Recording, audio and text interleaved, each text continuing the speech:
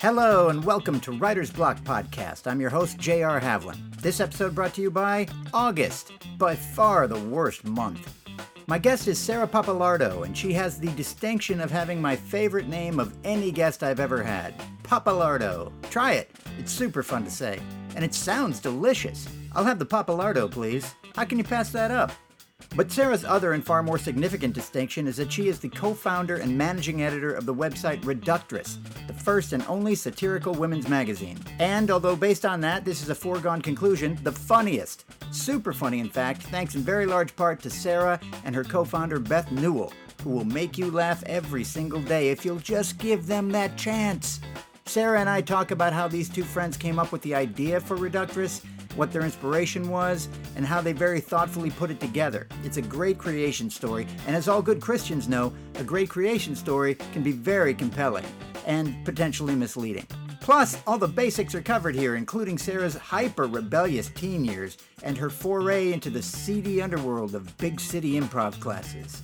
I figured out what improv was, and so the day I got my license when I was 16, I signed up for an improv class in Boston, and it was great. I loved it. I fell in love, but I wasn't supposed to be driving into the city, and I got grounded for taking improv classes in high school. Is that right? Yeah, it's pretty cute. You weren't supposed to go into the city because it's too dangerous? Yeah, I mean, I don't know, like whatever reason parents give, Yeah, well, you're 16. Yeah, I was a little baby, Yeah. but that was like probably the worst thing I did in my youth. Yeah, that and heroin. The heroin was delicious. Later in the podcast is a very overdue conversation about women in comedy, and Sarah graciously opens my half-closed eyes to a few truths I hadn't yet grasped. I'm telling you, there's just so much that's good about this episode, I had a genuinely hard time figuring out what to tell you up front. So, how about I just quit yapping and you start listening? This is episode 49. My guest is Sarah Pappalardo. I'm J.R. Havlin. You're part of the Writer's Block now. Good choice.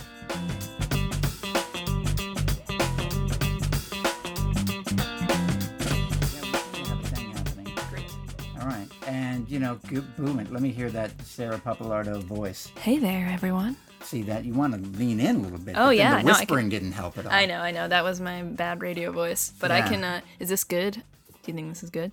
Yeah, good but distance? You can go ahead. Just scream at me. All right, fine. That's good. Yeah? Yeah. You want that level? Emote. I want that level. I can emote. Sarah is the co-founder of a website that I thoroughly enjoy on a regular basis, Reductress. What is that over there? Oh, this is my phone. Is that something you brought? Oh, okay. I thought I had something here that had Reductress. Yeah, like, did just I just pick up my phone. swag that I forgot about? Yeah, if you see like a angry-looking girl on the train with a phone with a Reductress sticker on it, that's probably me. Really angry? Are you? Okay, I mean, no, like, I'm not usually angry, but I would guess that before 10 a.m. on the train, I probably look a little surly, and I'm usually doing something on my phone. Where does the train originate, and where does it go to at 10 a.m. in the morning? Good question. For you. Clinton Hill in Brooklyn. Yeah. I ride the bike down to the queue to Union Square, where we have we work in a co-working space. You ride the bike? City bike. Usually. Oh, yeah. Okay. Or my regular bike. Whatever gets me there. And yeah, we have an office kind of between Union Square and Flatiron, which is essentially a table in a co-working space. It's pretty glamorous. You should have stuck with office.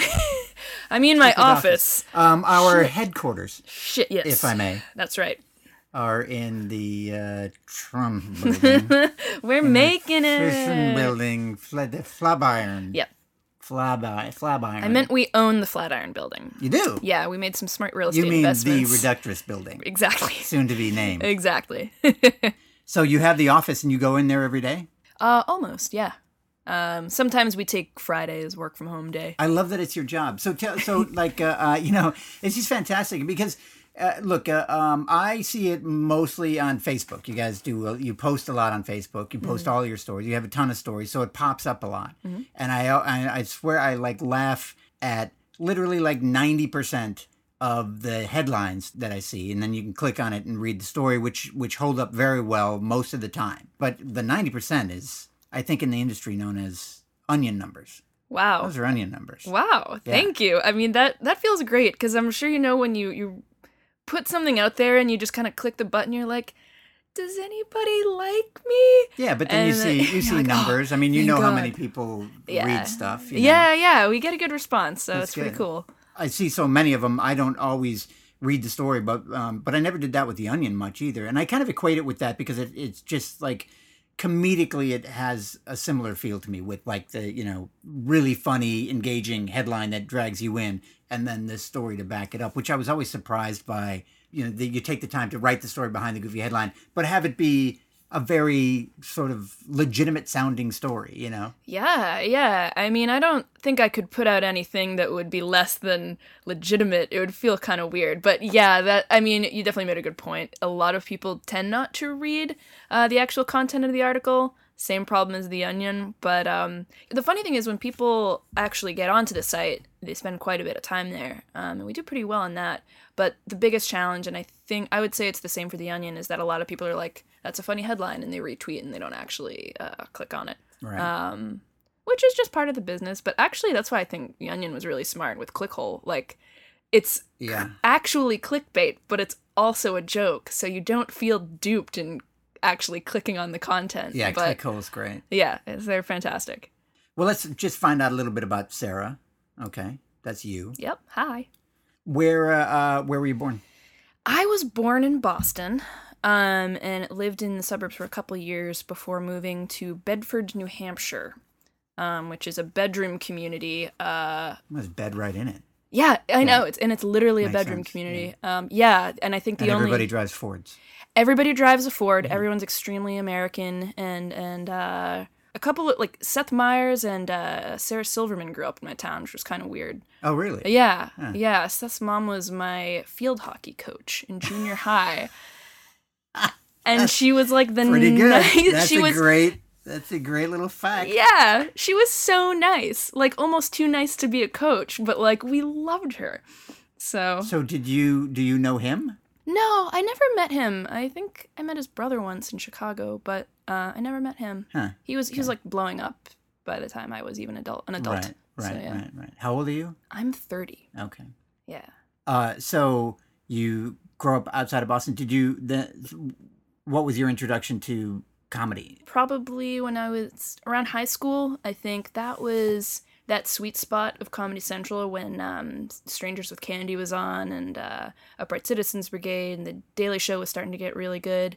And I just watched a lot of TV, and I was watching SNL every Saturday night, and I figured out what improv was. And so the day I got my license when I was 16, I signed up for an improv class in Boston, and it was great. I loved it. I fell in love, but I wasn't supposed to be driving into the city.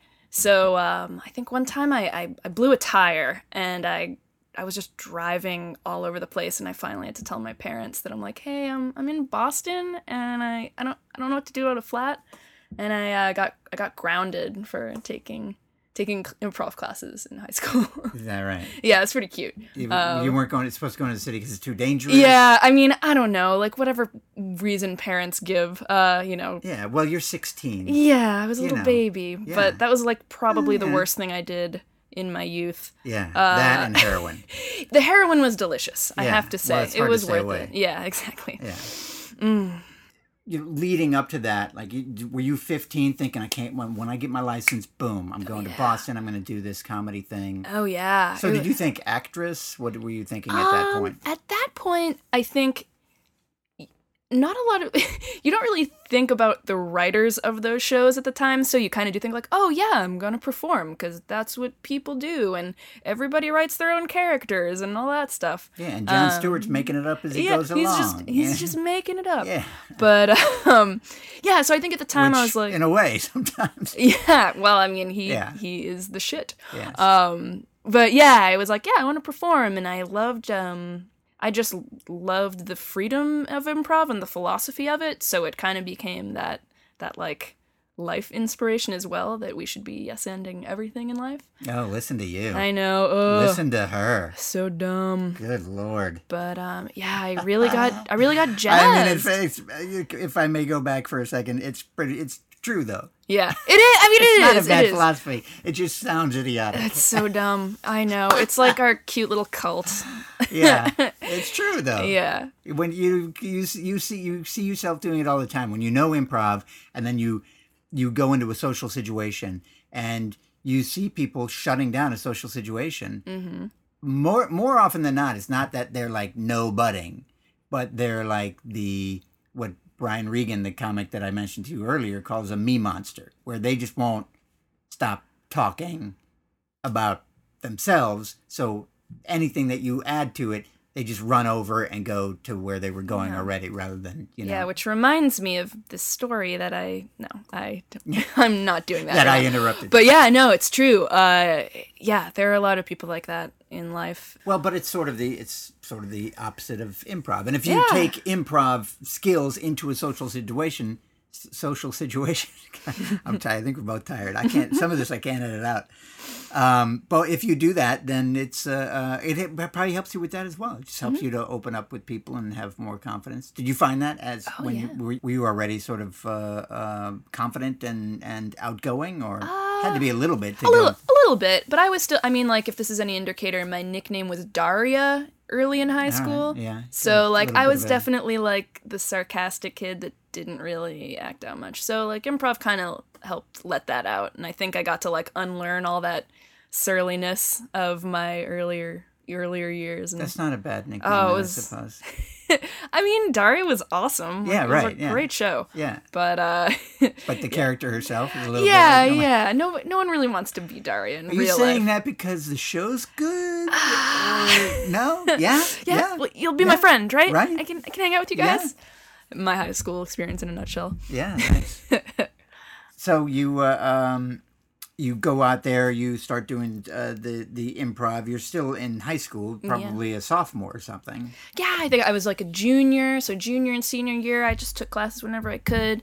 And then decided to go to Chicago for school, and I did the trifecta improv Olympic, Annoyance, Second City. All through college you were doing that? Were you in a group in your school as well? I started a group in my school. See, there because you go. You have that in you, don't you? It was, the whole I'm going to start a thing. It was it was fun. I like that. That's what I want to talk to you about. The difference in somebody who has an idea and somebody who then actually goes through with that idea and can build that idea and turn that idea into something solid.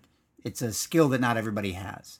And I think an interesting thing that I'd like to talk to you about on how you did it with the website. So we're going to take a little bit of a break, and then we'll come right back and we'll start talking about Reductress, which if you haven't gone on it yet, go on it now, but come back in 2 minutes. Go to Reductress.com, 2 S's. Then come back. I can edit all this out. No, it's good. Keep going. Oh, okay. I needed you to talk before I could go. We'll be right back with Sarah Pappalardo. Like Stevie Wonder said, isn't she lovely? I think it's no secret at this point that one thing many writers and performers and artists in general have in common is that moment in their life when they not only decide that they want to do this thing, but they actually go out and do it. That's the bigger step, and I always love hearing about it. Coming up, as promised, Reductress. How do you think of and create a satirical website, let alone get people to pay attention to it? Well, you've come to the right place to find out. This is Writer's Block, and my guest is Sarah Pappalardo. All right, we're back. Hi.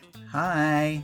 Say hi. Hi. Hi. Hello. Hi, hi, hi, hi. Hi, hi, hi, hi, hi. I think we got a future. Yeah, definitely. Future.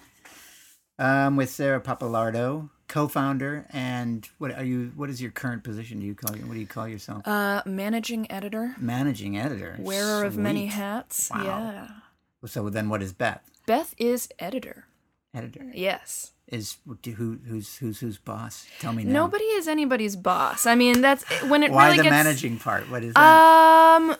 Because I mean, we decided at one point, we're like, well, we shouldn't have the same title, and That's I'm like, a good idea. well, And back before I was doing this, I was a project manager for my day job and used to organizing things and editorial schedules and stuff. So I'm just like, oh, I'll be the managing editor. That's sure. That's your end of it. Yeah, but I mean, when it comes to the day-to-day, we have equal parts in the editorial process. And I do want to talk about that. But first, I want to find out what are the abilities that you bring that allow you to, first of all, come up with this idea and then actually produce it. I mean, a lot of people at one point or another in that process are going to fall by the wayside just because it's either too difficult, too daunting, or they just don't know how to do this thing. So you and Beth met improv school? Sketch. Yeah, she was the sketch director at the Magnet at the time. And we wrote an election show together with a few other people. Kind of got to know each other's style. This is after college? Yeah. This was 2012. So we had both been spending a decade. She was, over at UCB in college, and I was out in Chicago. Kind of similar paths, not too far off from each other. When we first met, you must have just started the website, pretty much. Yeah. Oh, yeah. Okay. Very new. Yeah. So yeah, we met in 2012. Got to know each other's style, and like she sent me an email like, tell me if this is crazy, but I've got this idea. And after like actually realizing nobody else had done it before, the one thing we both realized was we couldn't just like start a blog because you could duplicate it, right? It's just a fake women's magazine. So we either had to do it well or not bother. And we really knew that from the beginning. So the plan was that we were going to write a ton. How would the blog get in the way? Like a lot of people have blogs, right? Right. I have a personal blog, and a lot of people drop off the blogs. They think, man, I'm going to get a readership. And then they're like, I guess I didn't. Like, fuck it. We realized that there was some value in not just making a blog that makes fun of magazines, but a brand that skewers and satirizes all of women's media, because nobody had done it.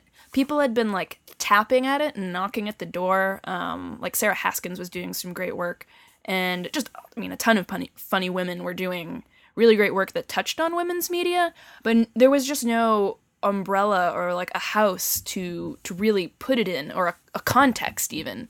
And Beth had interned at The Onion, and she had some experience with the process there. And she did. Okay. Yeah. Okay. And so is that where the kind of idea came up? Because it's sort of like I feel I'm doing all of this, but I feel like maybe she was even coming up with headlines that were not fitting in at The Onion, but they started giving her this idea or something. Yeah, I mean they're obviously relatively similar beasts. Yeah, and I think actually yes, and I think both of us were kind of having that feeling in pitch meetings and in other stuff and sketch meetings and whatnot, where it was like you're like, so I got this pitch about anthropology, and you'd get blank stares from guys, but you knew it was funny and you knew it was relevant to a certain part of the population.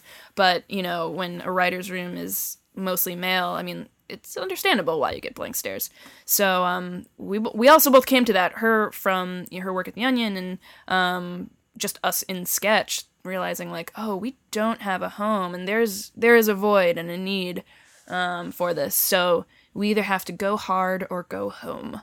And creating a website and making it a more kind of, so that has a more of a permanence to it then? Yeah. I mean, and what is the difference between a website and a blog? It was a custom designed website. We built it ourselves, but I think we were thinking about it from the perspective of a brand and not just a thing where we write stuff. We were trying to get past like women who are funny, because there was a lot of that out there too, and we wanted to be more specific, and then ask ourselves like, all right, if Reductress is this on a blog, what does that mean for video? What does that mean for a print book or a stage show or anything like that? Like what would Oprah do basically, but for satirizing women's media? And once we started looking at it that way, it kind of all made the path made a lot more sense, that it wasn't like just writing a blog. It was kind of laying the groundwork for this story that we could pursue related projects on.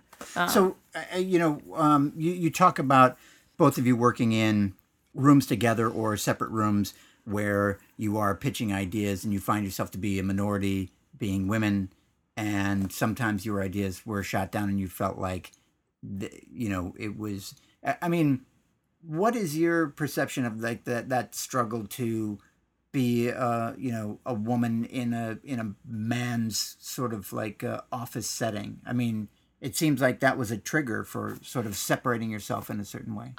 Yeah, I mean, like, first, it wasn't traumatic by any means. It was more No. I mean, like, all the dudes we all wrote with are super cool and funny. But I just think that a lot of guys don't realize what a lot of women get from very early childhood, just through osmosis, from the women's media. From like Oprah to Cosmo to Teen Magazine, and the kind of ridiculousness that's foisted upon us, that little boys didn't really get a lot of. And I think that's just where sometimes the references that we relate to don't always resonate with men. Not always, because there are definitely men who are like, oh yeah, I know what you're talking about. Are you talking about more sort of like social pressure, body image stuff? Yeah, definitely stuff that we were told that boys and men weren't told to do. Like ways to take care of your body, what's gross and not gross, like things like that.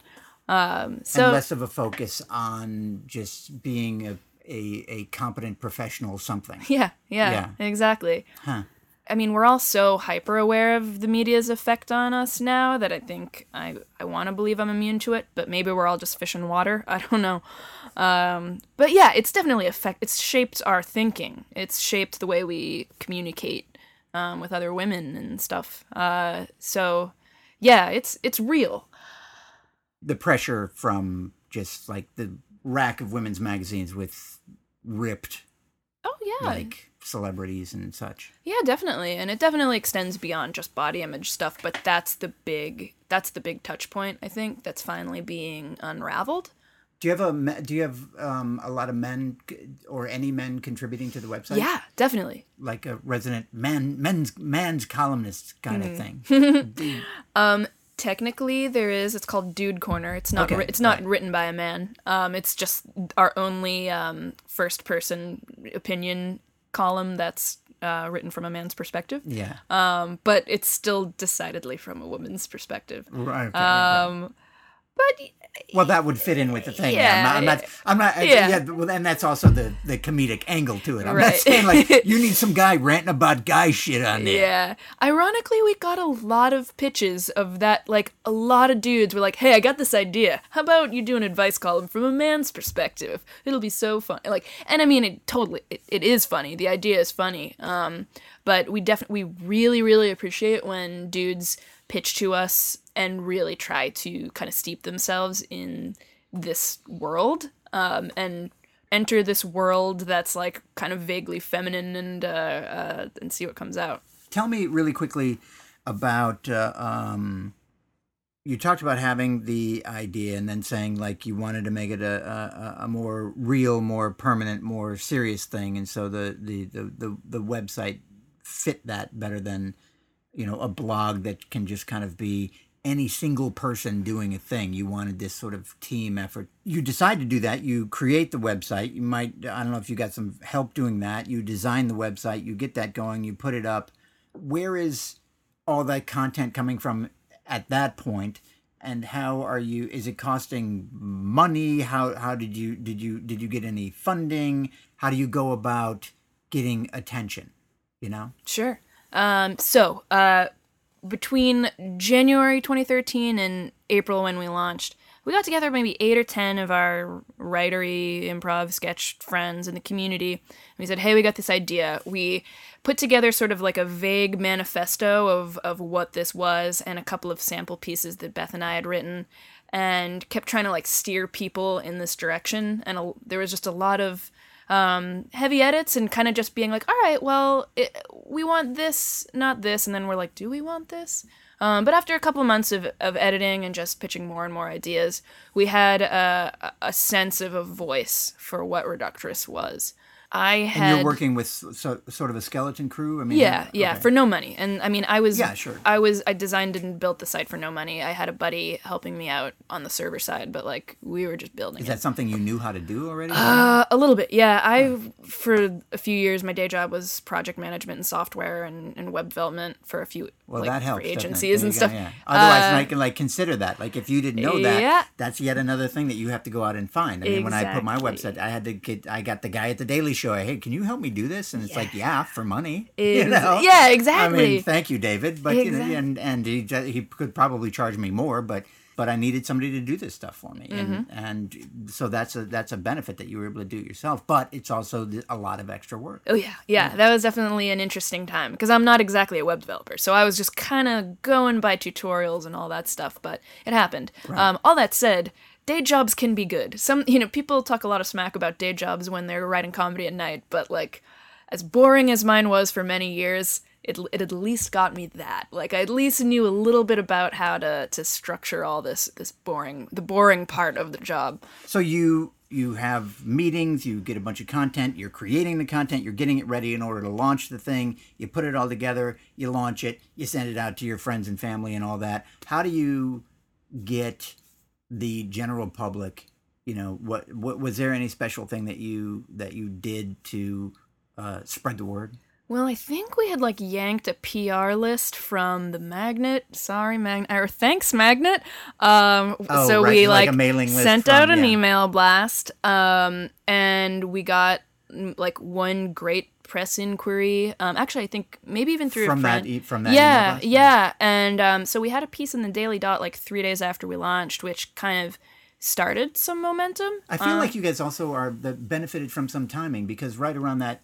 It has been the last few years where it's been a big issue. Yes. The whole idea of women in comedy, women everywhere, but, particularly women in comedy rooms. So the idea that you're coming up with this sort of website that is geared towards women, it's about these supposedly women's issues, but run by women with women contributors and all that stuff is a good story. Yeah. So you were prepared to use that story to help sell the product. Definitely. Which, yeah.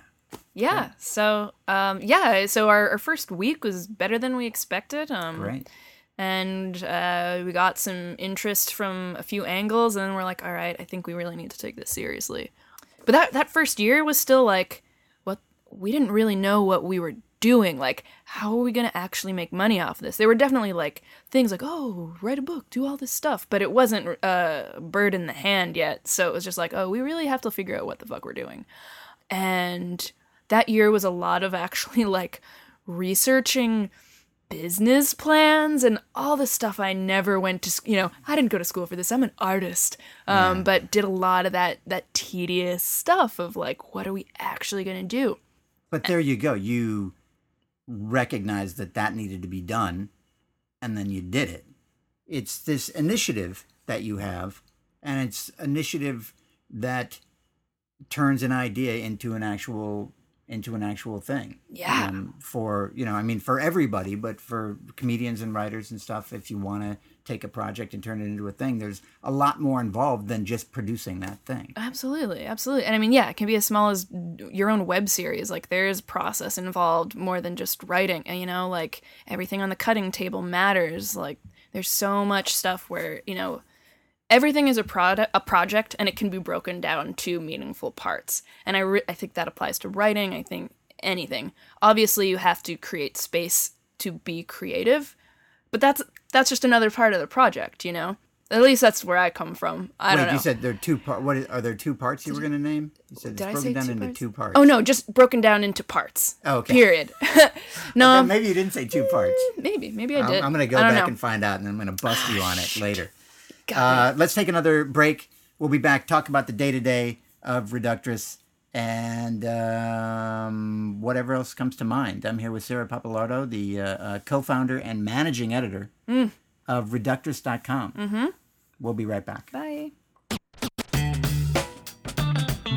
Are you beginning to understand, blockheads, how important it is to put real thought into what you want to say and how you want to say it, rather than just blurting it out? Leave that to Donald Trump. In the event you haven't done this already, bookmark Reductress.com and sign up for their weekly newsletter. You'll be supporting a fine artistic endeavor and having a laugh or three while you're at it. Also remember to follow @Reductress on Twitter, along with three very talented women. Sarah is @YourPapalardo. Her co-founder Beth Newell is @BethNew. And of course, let's not forget @Katy Perry. Get in on the ground floor, blockheads. That one's going places. But let's move on to the day-to-day operations, as well as a brand new and very entertaining segment on Writer's Block we call A Successful Independent Woman Does an Amazing Job of Patiently Explaining Feminism to a Potentially Ignorant 51-Year-Old Man. Enjoy!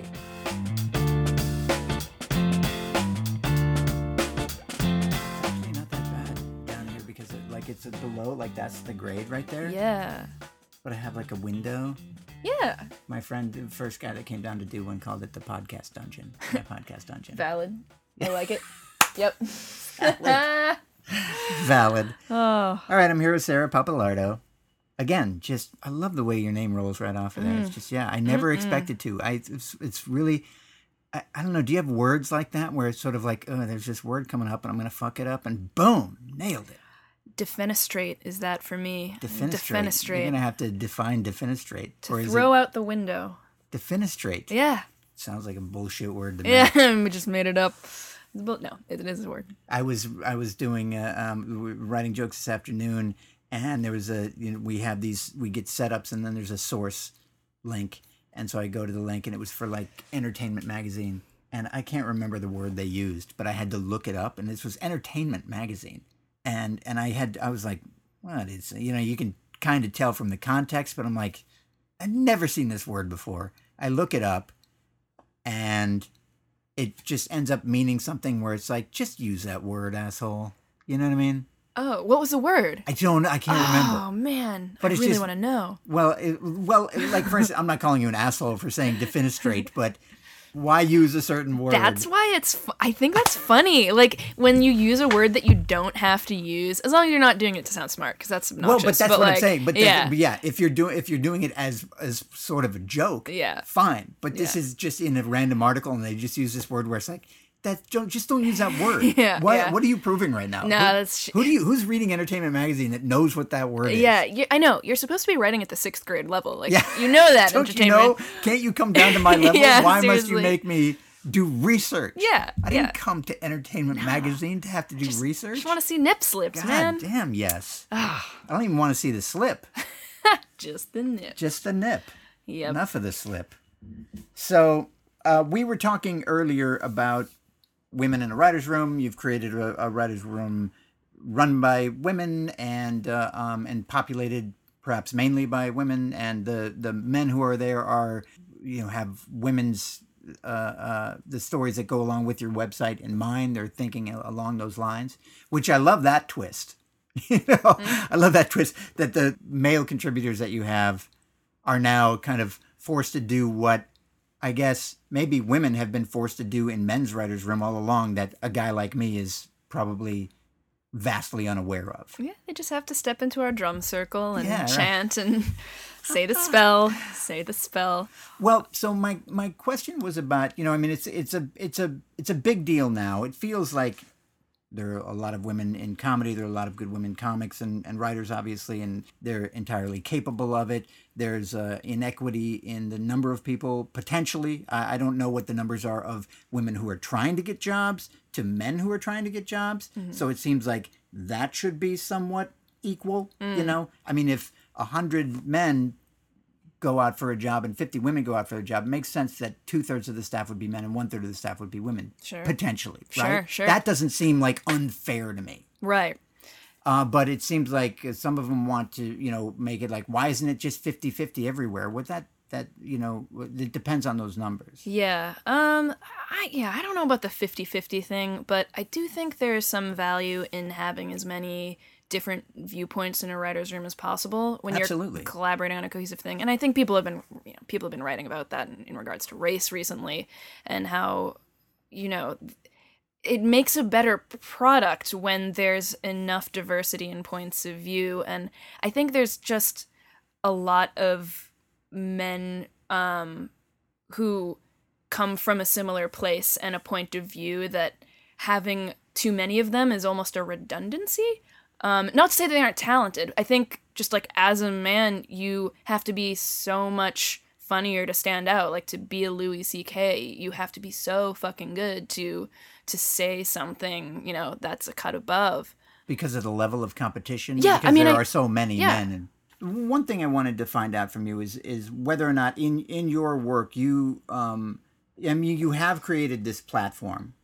Do you have in your head while you're coming up with these things any sort of social, I wouldn't say like agenda, but do you have like any feeling of responsibility, you know? I mean, when you come up with something, do you say like it's a little too oversexed or something? Like to me, there seems like a fine line. This might just be the old man in me talking, but I feel like there's kind of a fine line between aggressive sexuality and women's empowerment. Oh yeah. Does that make sense? Absolutely. Okay, so can you just address that a little bit from your point of view, please? Yeah. It's easy to assume that feminism is like this one thing and like there's a manifesto and that's it. So when you see something like sex positivity up against, you know, self-respect and all these other things that you would think are under that manifesto kind of clash, you're like, well, pick one. What is it? This is too complicated. But there's a lot of women out there and women feel empowered in different ways. And so to me, what's funny about that is the way that people are trying to string together this narrative with these two opposing things and like try to just pretend that they're not in opposition to each other. I don't know. We're certainly not here to answer that question of which is more feminist or not. Like we are not the academic source it's on all feminism. Under the umbrella of feminism. Yeah, I mean it falls under different feminisms, I guess you could say. But you know, where we come from, we try not to fry our brains too much by staying to how the media responds to these narratives, and be it, you know, personal blogs, like that kind of reactionary culture that's happening in blogs. And if we just try to stay focused on, you know, how the media is responding to these things in these discussions rather than the discussions themselves. Because we don't want to be didactic or too ideological about these things, because that's boring too. That's just like, that's not fun for anyone. And we just try to get to the nut of what's funny. Right. Yeah. We're always dancing a fine line between just playing out tired stereotypes of women, or men for that matter, and actually just focusing on the fun minutia and like what we can relate to and appreciate rather than make us feel bad. Right, finding out. Well, that's a classic thing, like just finding out what is that thing really about, Yeah. and it is about like the minutia, like you say, of choosing, of the actual difficulty of making this seemingly simple choice. Yeah. I love what you were saying about that stuff, and we got a little off track, but I think it's a really complicated like topic that we were getting into there, and I didn't really think too much in advance about it. But sometimes I'll see a comedy or something, or see something that, you know, people point to online. You're going to see a lot of stuff like, oh my God, I love this girl because of the things that she does, and she's so great and so strong. And then it's just like, oh, so I'm, you know, fucking two guys. And it's like, wait a minute. You know, I'm talking about Amy Schumer. Yeah. I like a lot of stuff that she does, but it becomes a bit tiresome to me. You know, I mean, I went to Trainwreck, and I liked it. I liked a lot of it. Some of it I didn't. It's a rom-com, you know. Yeah. They almost all have their parts where you don't really like it. But it's confusing to me sometimes. Like, am I supposed to think that this is empowering or sad? You know? Yeah. And, you know, I think, and I totally get that, because you're like, I know I'm supposed to like this, but what if it doesn't feel right? And especially with Amy Schumer, I feel like as soon as you drop the idea that she's like a beacon or like pinnacle of feminism, it all becomes a lot easier to just digest, because a lot of what she does speaks to feminist truths and things about women, but she's not trying to be the model feminist in any way. Yeah, it's funny though, because she has, you know, she's gotten all this attention, and then so they just put that on her, And now all of a sudden everything she does has to be an example of this thing. So then it goes under a microscope. Yep. And that makes it that much tougher. Yep. And it's easy to pick out like, well, no, she's just like acting like a whore there or whatever that means to whoever it is that says it. Mm-hmm. But sometimes there is something else within that you're saying that is what this thing is really about. It's just a basic human emotion. It's sort of like, no, what she's going through is the same thing you as a dude have gone through because of behavior that you might not necessarily have wanted yourself to do. Right. You know, right. It's women do that too. I feel like such an old white guy right now. No, I don't know why I threw in white. It doesn't even matter. I just feel like some old like I don't understand from the girls these days with the low tops. And the tampons. You know what is that? What happens down there? You got to explain these things to me. It's gross. Now I'm Jewish too. Like I don't even know. That doesn't make any sense. I love it. Anyway, I do feel like there's people don't understand that aspect of it. That's still hard for a lot of people to grasp. Yeah. Particularly conservatives, I would imagine. Yeah, because how dare there be complexity in something? And that's the thing when like. A lot of times, you know, at Reductress, we know we're responsible for representing, people and women in a way that isn't relying on tired stereotypes and things that are negative. But if you strip all that away and talk about like a single person's life experience, like we're influenced by so many things other than just our gender or our ethnic background or anything like that.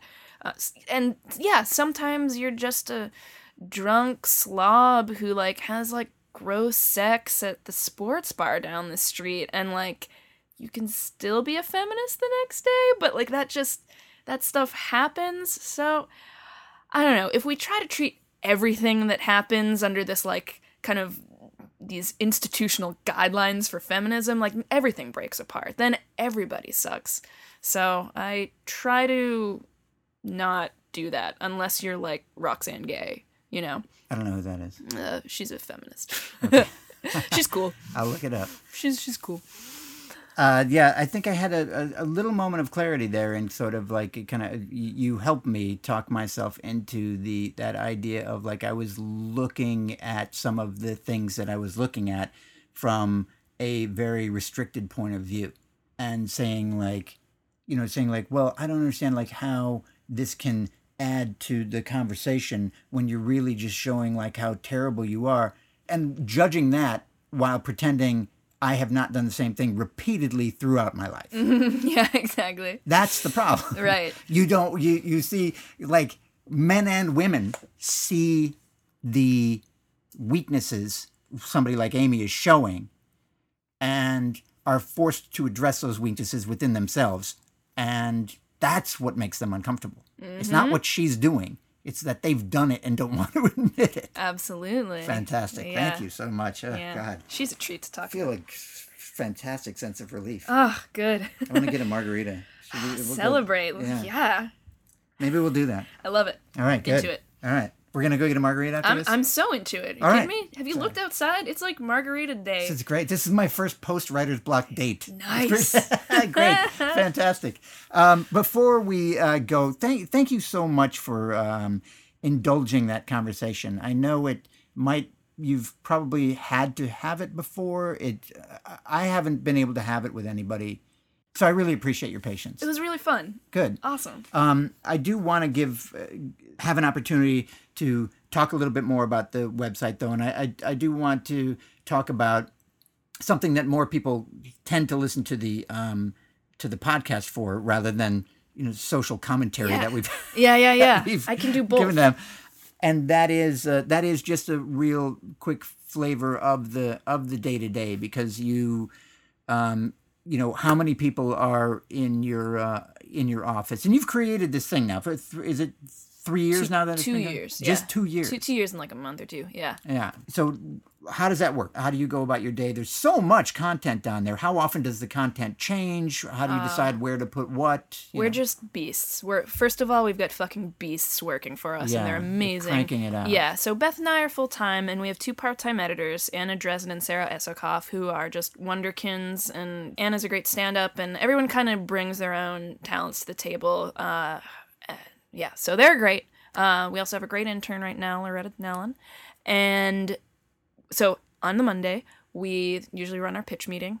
So we compile pitches for the week. I think this is kind of like The Onion. We compile pitches for the week. So you release it on a certain day? Daily. Oh, okay. Daily during the weekdays. Maybe we'll start posting stuff on the weekends once we branch But there's out. all the archives, and some things just kind of get pushed down slowly. Exactly. Okay. It's a beautiful thing. Yeah. So starts out on Monday. We have a pitch meeting. We go through whatever 1,000 pitches we receive from our freelancers, whittle it down to around 50 pieces for the week, which is about what we shoot for. How many of those do you write? Do you find yourself coming up with these yourself? are just the freelancers' pitches. So between the editorial staff, we kind of have our own system of, beating around topics that are trending or social issues or something like that. So that is a little bit more fly by the seat of our pants. But this is like the most regimented part of our week, at least when we just say yay or nay. And other than that, we spend our mornings editing those freelancer pieces, send them off to our junior editor or intern. Do they send you the headline first, and you say, Yes. "Oh, I like this site," or is there sort of an no, outline of what they're going to write along with it too? They give a short description, but we primarily base it on the headline. The short description is helpful because sometimes if the headline isn't all the way there, we can tweak it and then say, write this slight tweak. But yeah, I mean, if the joke isn't in the headline, there's just, Right. No, you have it's the clickbait. Yeah, exactly. Well, yeah, it's clickbait, but it's also like you want to see a joke. Like Yeah. from a human standpoint, like I want to laugh from that headline. So, yeah, that's like a big thing. It's got to be, your joke's got to be succinct and it's got to say something. And in a perfect world, should have some kind of context or reference in the real world that's happening right now, Right. whether it's topical or not. So we do that, and then we spend a few hours in the morning taking our passes at those freelancer submissions. So I feel like just going through your basic women's magazines is like a gold mine for you. yes, Is that- that between that and just the news, yeah, I mean, there's you can literally take those headlines and change one word and make it ridiculously. it's crazy. Of course, like those things too, they get really redundant because you're like, what? Another article on how to please your man? What? It's Yeah, but I mean crazy. that's almost like one of the head. That's almost Yeah. like a headline for you. It's like, what? Another article about how to please your man? exactly. That's crazy. That's like literally. Yes, I I love think it. I'd click on that. I'll take it. Yeah, so that's like, a lot of our evergreen content is just like inspired by magazine stuff. And people do send us topical pitches throughout the week of, what's trending on Facebook. We send out a news brief every week so that our freelancers are in the know. But in the office, we're definitely very much paying News attention. brief of like we try to pitch stuff on these stories. Yep. But, in-house, we're really looking closely at what's trending on Facebook and Twitter, whatever's hot right now. Or just Now weird. you sound like an Entertainment Whatever's Weekly hot editor. right now. I know. That's the worst part. Tell me what's hot. Yeah. People. Yeah, right? Julie, what's hot? I used to think I was above looking at the news, but then I found that I had to do it. It's bullshit. But so we spend some time looking at the news and seeing what's up, and if there's anything that we can tease out. A lot of times we really just talk out jokes. Like today, for example, obviously some more just terrible things happened, all while people are freaking out about a lion. Yeah, right. We batted around some ideas among a few. A beloved lion. Beloved, I mean, he was probably a good lion, but anyway, it made us all mad. But also the murder of, or, suspicious killing of 5 black women in prison Yeah, was also really upsetting. So, we just batted that around amongst ourselves and just a quick email chain with some people who are outside of the office. And then we just get that stuff up right away. Well, that's interesting because that's comedically very easy to ignore and say like, no, let's not do this. But, then you think back to like how The Onion dealt with 9/11 and stuff, and it's sort of like perfect, fucking just perfect. Yep. And the idea that like, no, there's nothing that we can't attempt to address. Mm-hmm. That's There's right. some things you're not going to find the right way to do it. Yeah. And you have to recognize that and shut it down. But you are sort of compelled to make the attempt on almost any topic. Yeah, I mean, I think as a writer, as someone trying to make sense of the world, like, you have to at least try to get better. And no, you can't hit a home run on every social issue, especially right now when it almost feels redundant. Like, another person dies. But yeah, you can. There's always some angle in there that you can. Well, plus I feel like that some of this stuff doesn't necessarily fit in your website, like as far as like the aggressive cops and stuff like that. Right. I mean, when you've got a woman who is found dead in jail, then what do you do? Exactly. I mean, what was she wearing? Yeah. And that's another tough balance. Then within that, you find a way to like address the issue, even though you're not talking directly about it. And but it is hard, right? Because to legitimately address it, legitimately be funny, and yet have a sensitivity. Mm-hmm. Yeah, it's a difficult thing, and you have deadlines. Yeah, it's definitely, and that's the thing. It's like we're trying to really like have our head in the game for special projects, but then we really gotta. And there's only 2 of us full time, 2 of us half time, so it's a lot to balance. But I think we do all right. Well, like what? Like what? Name a special project. So, we just wrapped up a short video series that we did with Elle. That's like an advice column. It's going to be really weird and funny. So that's kind of our dive back into some video work. And are you pitching these things to these places? They came to us for this, but we're starting. That's very flattering too, isn't it? Yeah, it's that you're nice. Getting that attention, and they're coming to you to kind of create content for them. Yeah. What a great thing. They have a great producer that used to work at Comedy Central and like understands stuff, so that's always great.